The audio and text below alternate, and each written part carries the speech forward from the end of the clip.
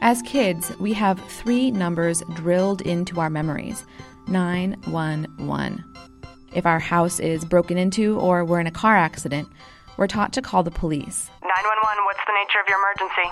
We have been socialized from infancy that these are the people who protect you.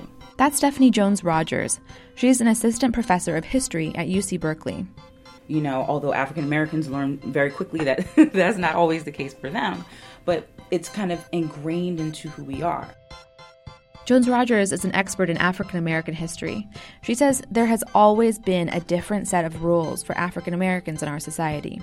She brings up the recent exoneration of the police officer, Geronimo Yanez, who shot and killed Philando Castile during a traffic stop in Minnesota last year. Oh my God, please don't tell me he's dead. Tonight, we are hearing the moment 2 Minnesota police officers pull up behind Philando Castile's car. They have reason to pull it over. The 2 occupants just look like people that were involved in a robbery. A video of the stop showed that the officer shot after Castile told him he had a firearm in the car that he was licensed to carry. Yanez's attorney claims the officer had reason to pull Castile over and reason to use deadly force. This incident had nothing to do with race and everything to do with the presence of a gun. The very idea of a black man with a legally obtained firearm is almost an oxymoron. Jones-Rogers says that the idea that African-descended people aren't legally allowed to carry weapons goes back to the 17th century, when Africans first arrived in what is now the U.S. After 1619, there were some people of African descent who were indentured servants. They worked terms from 4 to 7 years of labor. If they completed the terms, they secured their freedom. And they had the rights to bear arms, to hold specific kinds of public office, to be on militias, to own property. But as time went on, their rights were rolled back. In 1639, it was written into law that all people except African Americans could, quote, be with arms and ammunition.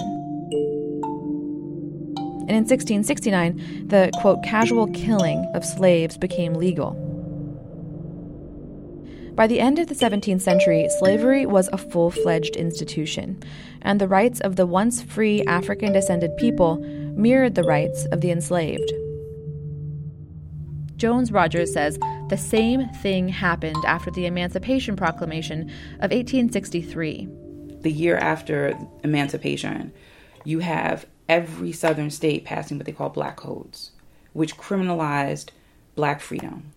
And flash forward to 2017, Jones-Rogers says the same kinds of rules apply to African Americans today. It's the same system, she says, but with a different name. In this particular era, it very much reminds me of, the lynching era, because the thing that they said was that, well, if black people just stop committing crime, that's what they say now. If black people just stop committing crimes, they won't be shot. If black people start following the rules, they won't be shot. They say the same thing when men were castrated and hung.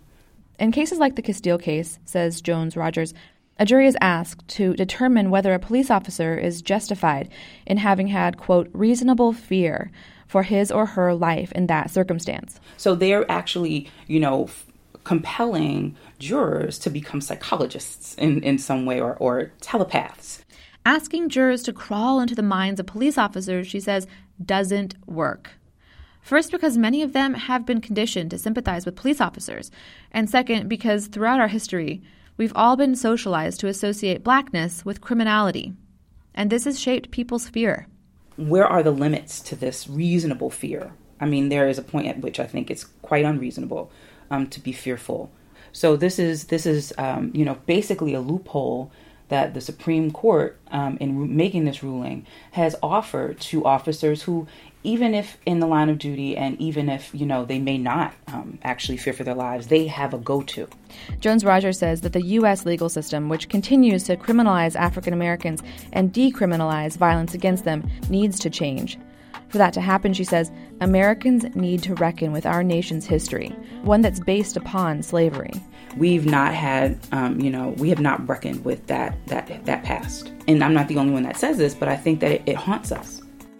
Rather than say, okay, perhaps this is, kind of connected to and grounded in the kind of racial injustices and discriminatory policies and ideas that emerge from out of slavery, they say, oh, well, they must be committing crimes, So it's like, how do we justify what's happening rather than, really taking a very honest look at ourselves and saying, this is what we've always done, and now we need to do something different.